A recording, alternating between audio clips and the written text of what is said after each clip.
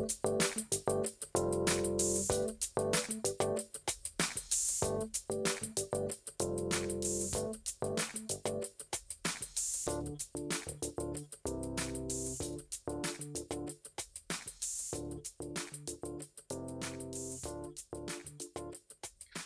to the Diversity and Inclusion on Air podcast. This podcast is a program of the Association of American Veterinary Medical Colleges Diversity Matters Initiative.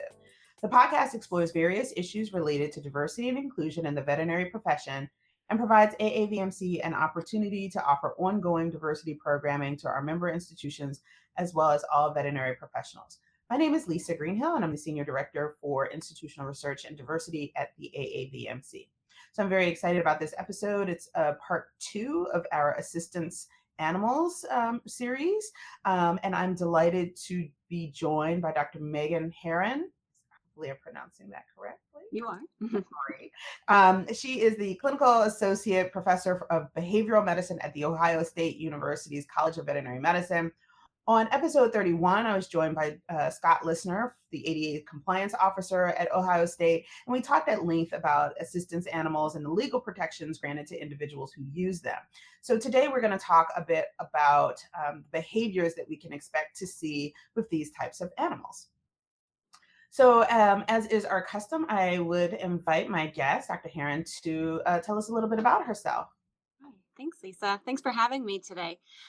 So a little bit about myself. So as you mentioned, I'm a associate professor at The Ohio State University College of Veterinary Medicine. I've been here for about a decade, and I am fortunate enough to be able to teach veterinary students as they are learning to become veterinarians, both in their first year, second year, third year, and fourth year. So they really can't escape vet school without me.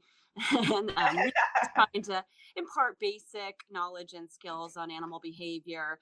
My focus is primarily small animal, meaning dogs and cats. And but we also do teach a broad range of behavior in other species, mostly domestic species, horses, cows, pigs, that sort of thing.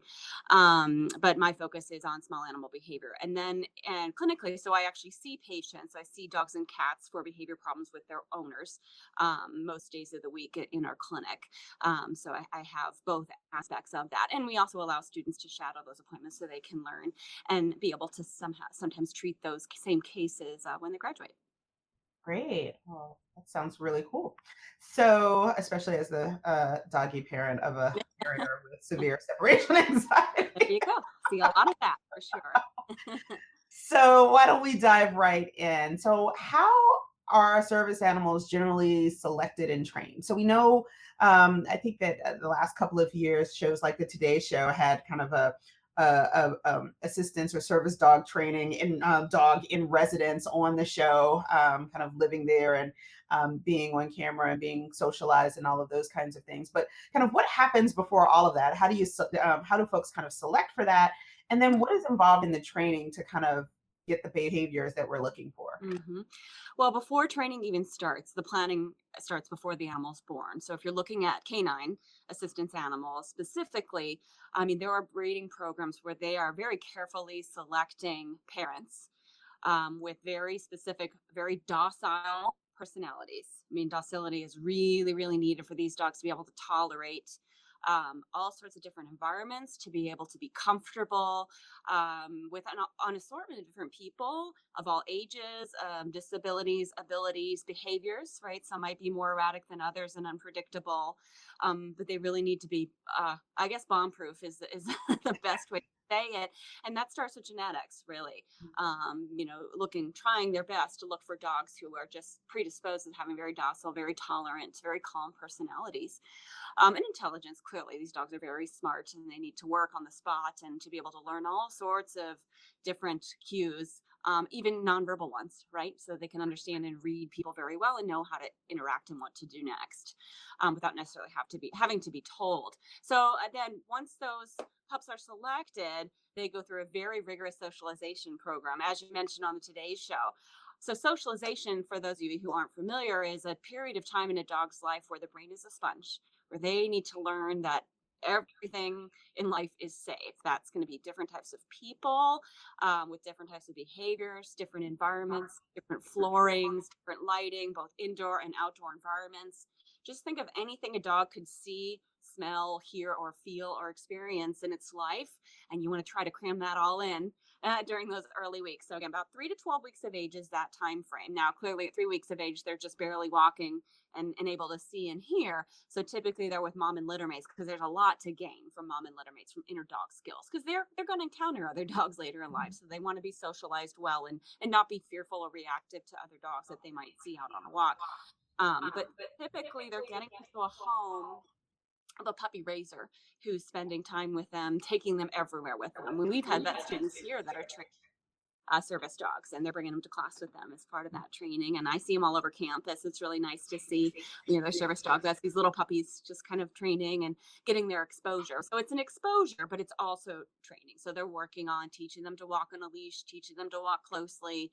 The learning starts, the second they enter that puppy raiser's home. And as far as I'm familiar, at least the facilities that I have visited or worked with before, typically the puppy raising, it takes up to a year and a half, and you're not typically seeing a service dog go with their client or their companion until they're a year and a half, 2 years of age. So I've been to these graduations before. They're very they're tear jerkers for sure. You see the puppy raisers very proud of their doggy getting paired with their person, and it's just a special moment, that these patients have been waiting for, and it just opens the world of opportunity for them that they wouldn't have had without this assistance animal. And then they try to match them. Really, they're looking at the different personalities, and clearly some of those puppies never make it to that phase. It's pretty rigorous. They really need to be bomb proof, tolerant, calm, have that ability to learn and anticipate the needs of their handler. And it's an extraordinary animal to be able to do that. Really extraordinary. It's really not normal to be honest, to be able to be a service dog like that. I have people come to me, how do I get my dog to be my service animal or my assistance animal? Being able to, not necessarily emotional assistance, but for, physical assistance. I said, well, that ship's kind of sailed. These dogs that you see out there were purpose bred and hand reared from day one to have that job. So it's really hard, to start with a dog who's 2 or 3 years of age and say, we're going to make you this service dog. Not that it's impossible, but it's very, very difficult to really be the dogs you see out there. All right. Service animals. So it sounds like you're really describing service animals. So, yeah. And that's kind of what I limited that first question to. So, So what about emotional support animals? These are animals that I guess the cues that they take are kind of different than service animals. The function that they take is a bit different.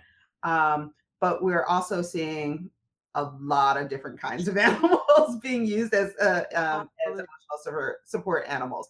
So is there a training? What kind of expectations do people have related to behavior for those groups? Right. And I would say, I think service animals probably also serves a great deal of emotional support to their handlers, but their main purpose is physical assistance, right? Whether someone has a visual deficit or an ambulatory deficit, these dogs are helping them complete those tasks and to function in, an environment that they may not be able to. Whereas an emotional support animal is different. They're not typically the dog that's picking up your keys, turning on a light switch for you, grabbing a water out of the fridge for you. This is more emotional support. And again, talking about opening the window of opportunity for patients and people, there's a lot of people who really can't face the world without that type of emotional support. And these dogs or other animals are really giving them that ability to cope and to open up opportunities for them that they never would have had without it. So I am very supportive of that, being an option. That said,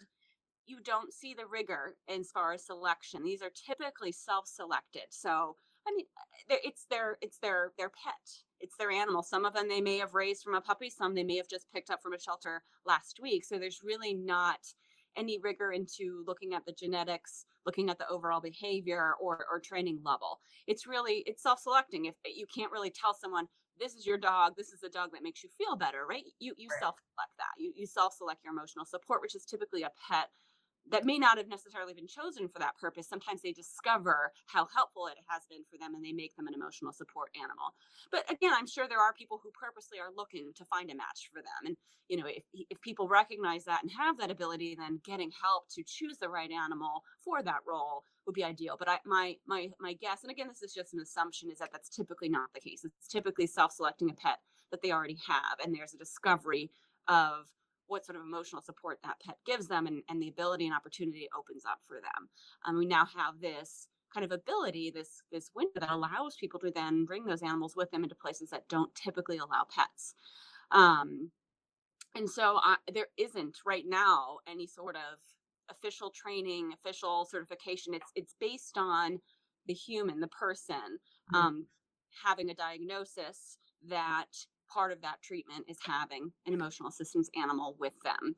And so as long as that is signed off by an appropriate psychological authority, then they are able to bring that animal with them.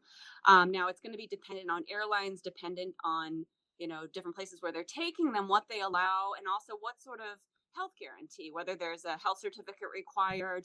I mean, technically speaking, crossing state lines, you should have a signed health certificate by a veterinarian. But again, that's going to be up to the airlines. That's going to be up to the establishments that are taking these animals. Sure, sure.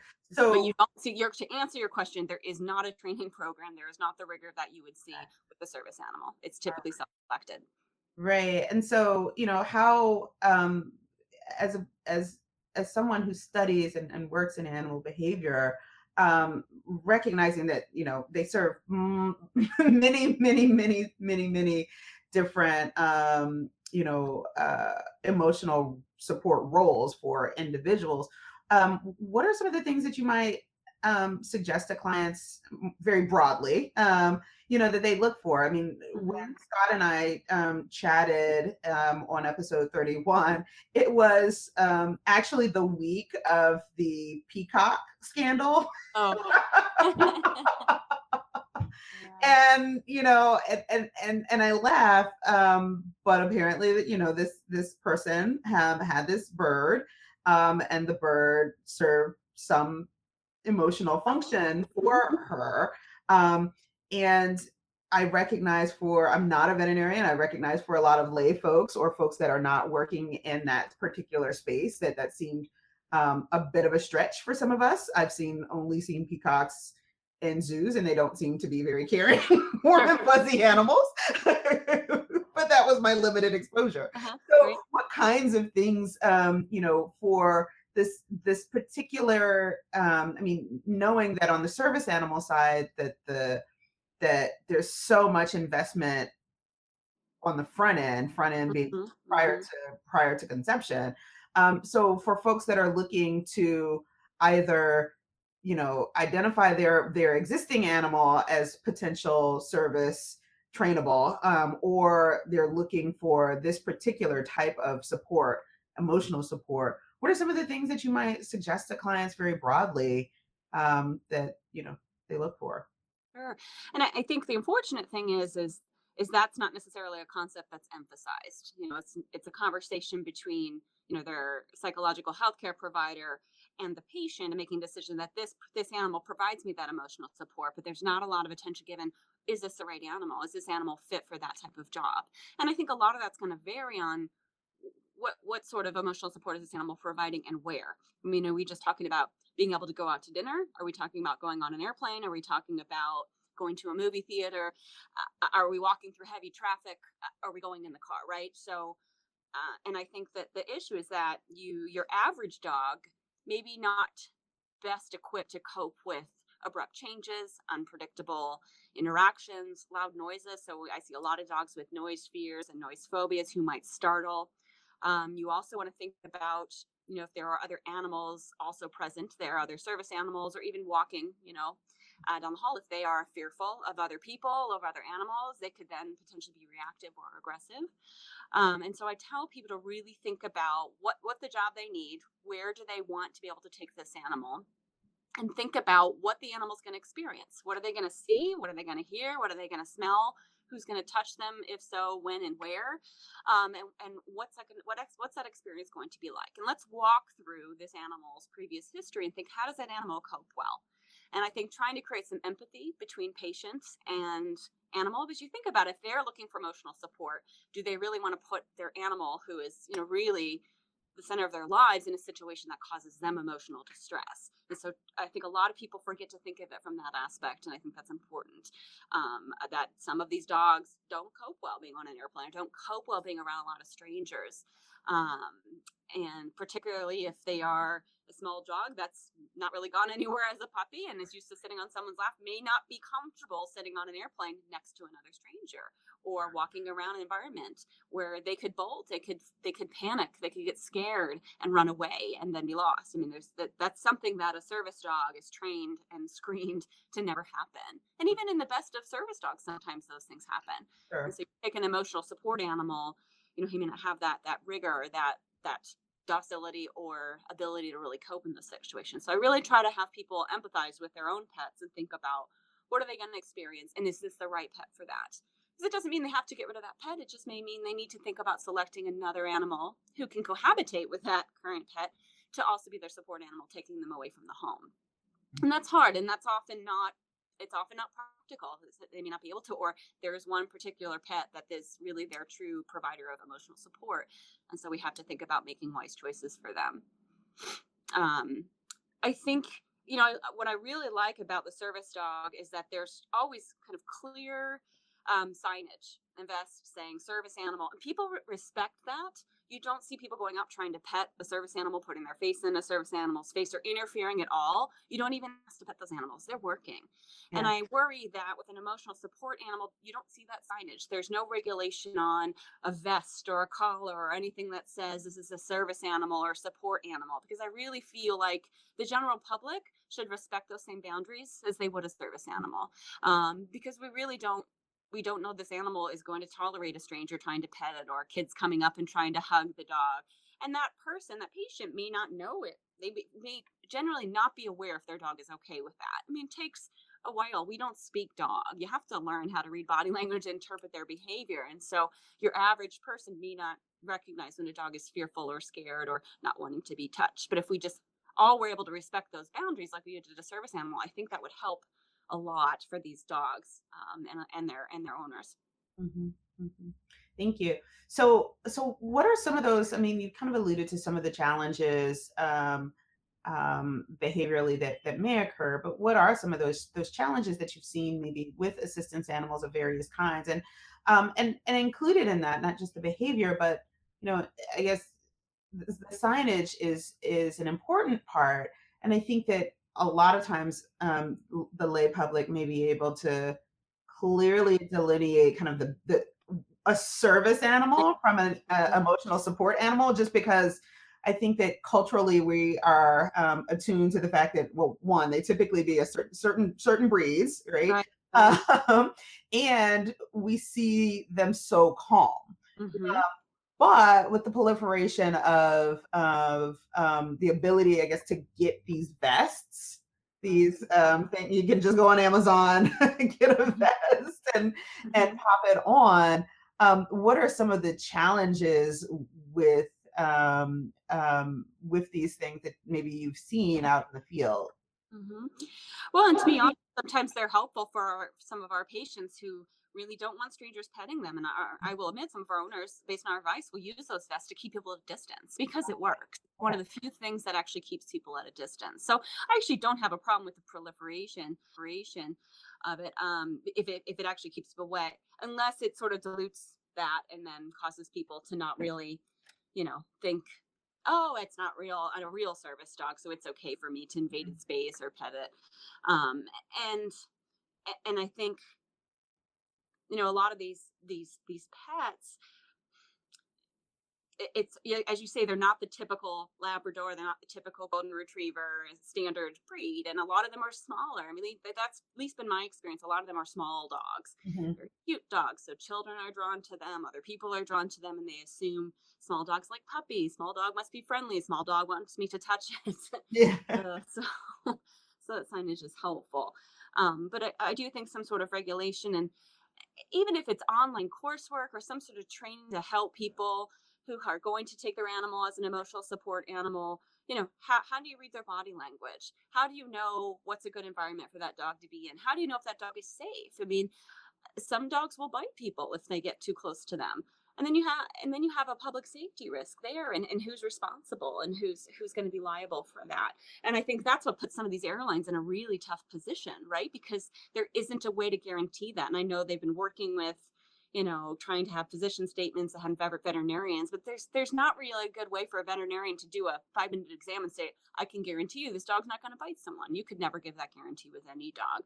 So I really think it's about personal education of what is behavior, what does body language look like. Here are the signs of distress, not just from a public safety standpoint, but also from an empathy standpoint of this is emotional support animal. You should want your animal to also be in emotionally good health as well, and have them in experiences where they're not under distress, which is for their own welfare. And I just think a lot of people just aren't aware. It's not about intentionally being cruel or mean or putting their animal in situations that is not good for their welfare. It's just a matter of lack of knowledge. It's just not out there.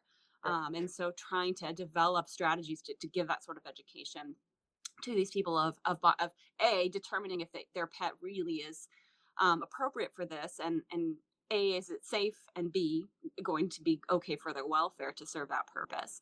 And if so, and maybe there are unique things that we can help. Maybe we can help these animals learn to cope with certain sounds that bother them, or learn strategies that they can take cues off of their owner to cope better and to not be afraid, and to have, say, treats with them to provide to an animal if they're on a bus where they're a little bit frightened, and work through some of those fears rather than just saying, just sit here and deal with it.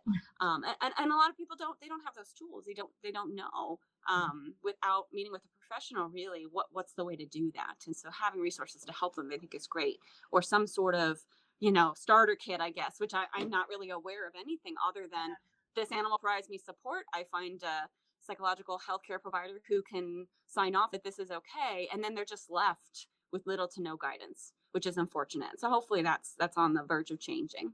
Yeah, well, I was just about to say, it sounds like there's a place in the profession to kind of bridge this gap. That there's not just a place, but there's really a need for the kind of mental health professional, or and the mental health professional and the veterinarian to really be on the same team to kind of help individuals who have identified a need for an assistance animal of some type to really be educated and informed about, that need for the animal, what kind of animal, that behaviors to look for, all of those kinds of things. And it doesn't sound like either professional group independently is able to kind of, like, it really does need effort, there's a real opportunity there to help individuals develop some skills to help themselves, to actually to regain some control over their lives.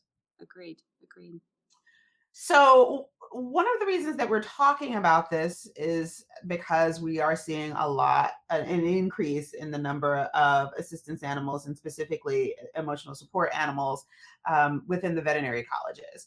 And this is something that I think a lot of schools are trying to figure out how to navigate in a way that not only is supportive and legal and all of those kinds of things, but also is able to offer the necessary protections for everyone else, animals and humans, in those spaces. And so when students emerge into the clinical component of the learning experience, then there tend to be some unique challenges about bringing another set of animals around.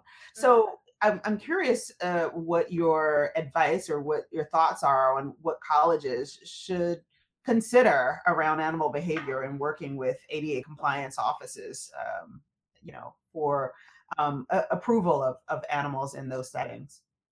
Sure. And I think some of that's going to depend on what level of approval can they have. If you look on, another aspect of assistance animal we haven't talked about are therapy dogs. Oh, right. Sure. These are dogs that they actually do have to go through a certification, and it's typically an owner taking their pet to be a therapy dog for others. So it may be and typically it's an emotional support. It's helpful for them. It calms their stress. It's just a nice break for them to have that emotional connection with an animal. And there, to be honest, there is regulation over that. So there are Delta Society and there's other service dog, where they actually have to demonstrate a certain level of obedience training and an ability to be calm and non-reactive in many situations. And even then, I see a lot of therapy dogs that are not necessarily comfortable with that job. So there's definitely room for improvement there. So perhaps, and again, it just depends what's really legal. Can there be some sort of certification process that there's a minimum standard in order to be safe around a large group of students, so that, because who's liable for that? If that dog bites another student, who's responsible for that? Probably the university, unfortunately. So is there a way, can they have some, again, not super strict or harsh, just a little bit of kind of check a few boxes to make sure your dog is safe to be in this situation? And just like we have with the therapy dogs, having some behavior professional being able to kind of assess, again, not ever giving a guarantee, but to say at least we've checked the boxes to feel like this animal is not demonstrating that they are a high threat to others.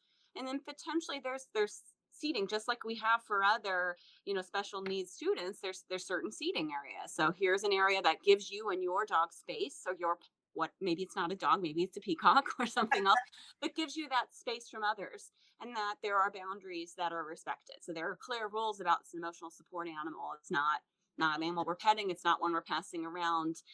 There's a special seating area, not to ostracize that person, but just to allow that animal to have space. Seems to me it would be helpful. And then the other thing is you have to think about safety, but also hygiene. House training. Right? You hear that story of the dog running down the aisle and pooping right in the middle of the plane, right? Right.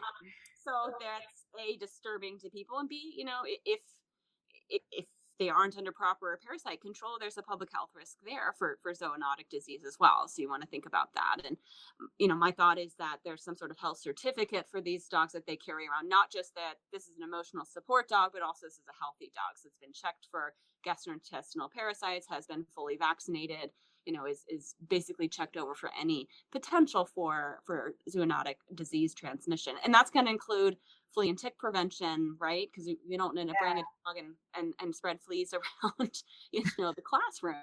So I think there's probably some health parameters we need to look at as well. All right. Wow, that's a lot, but really important. Yeah.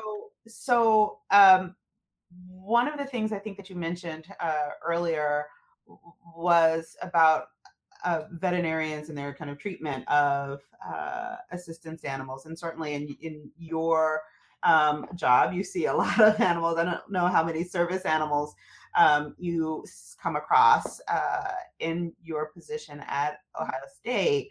But what should veterinarians who are just kind of out in the field with their companion animal practices, maybe not having the depth of knowledge around behavior, such as yourself, who spends all of her time working on that, what are some of the things that those folks should know around treating assistance animals and also providing support for their clients with various kinds of assistance animals? Absolutely. And I think the way, they treat their general health would be like they would any other patient.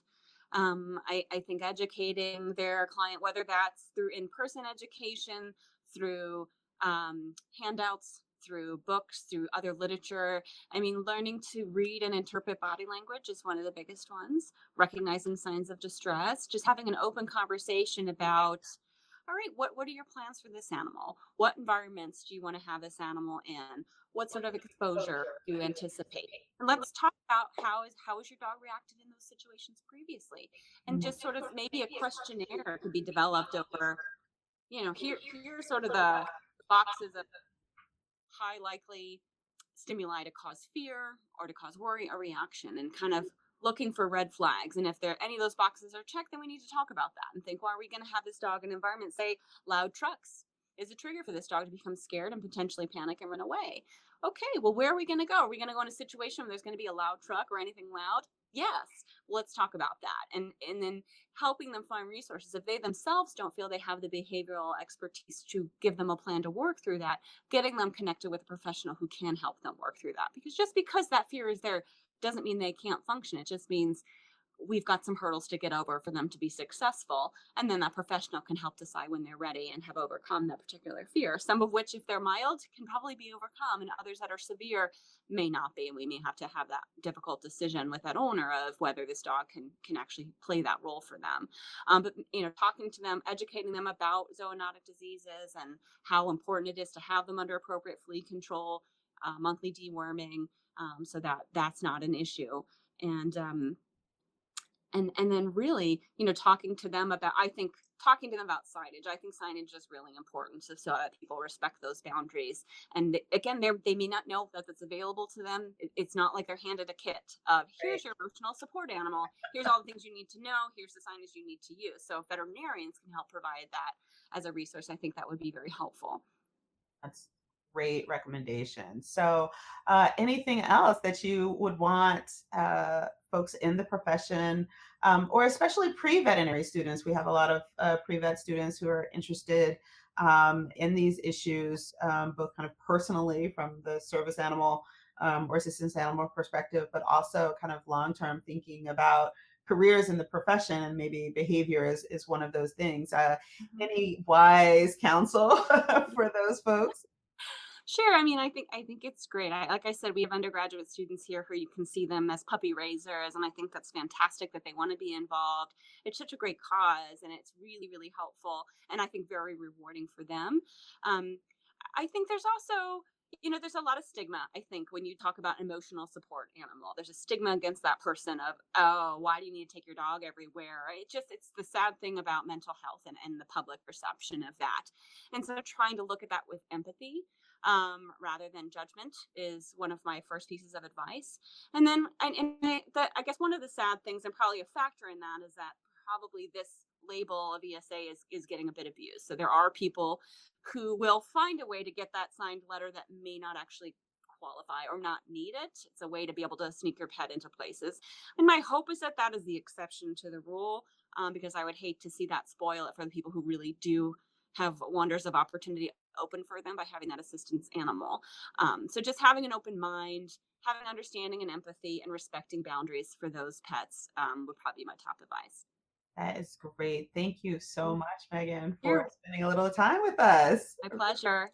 AVMC appreciates your time, and we are really just so glad to be able to continue this discussion. I think it's an important one in the Absolutely. profession very broadly, but one that really, as you said a couple of times, it really opens a world for individuals who are in need of additional emotional and or physical support with these various kinds of animals. So thank you for the work that you do. You're welcome. We really appreciate it. It's my pleasure. Take care. Great, thank you. And so with that, we will wrap another episode of Diversity and Inclusion on Air. Be sure to check out the show on YouTube for our back episodes, as well as SoundCloud, iTunes, Stitcher, and any of the other podcast apps. You can also find more information about the show, as well as other issues related to diversity and inclusion in the veterinary profession, on the show's Facebook page, which you can find at AAVMC Diversity and Inclusion on Air on Facebook. With that, we will end this show. Thank you again, Dr. Herron. We really appreciate your taking some time to spend chatting about this. Thanks.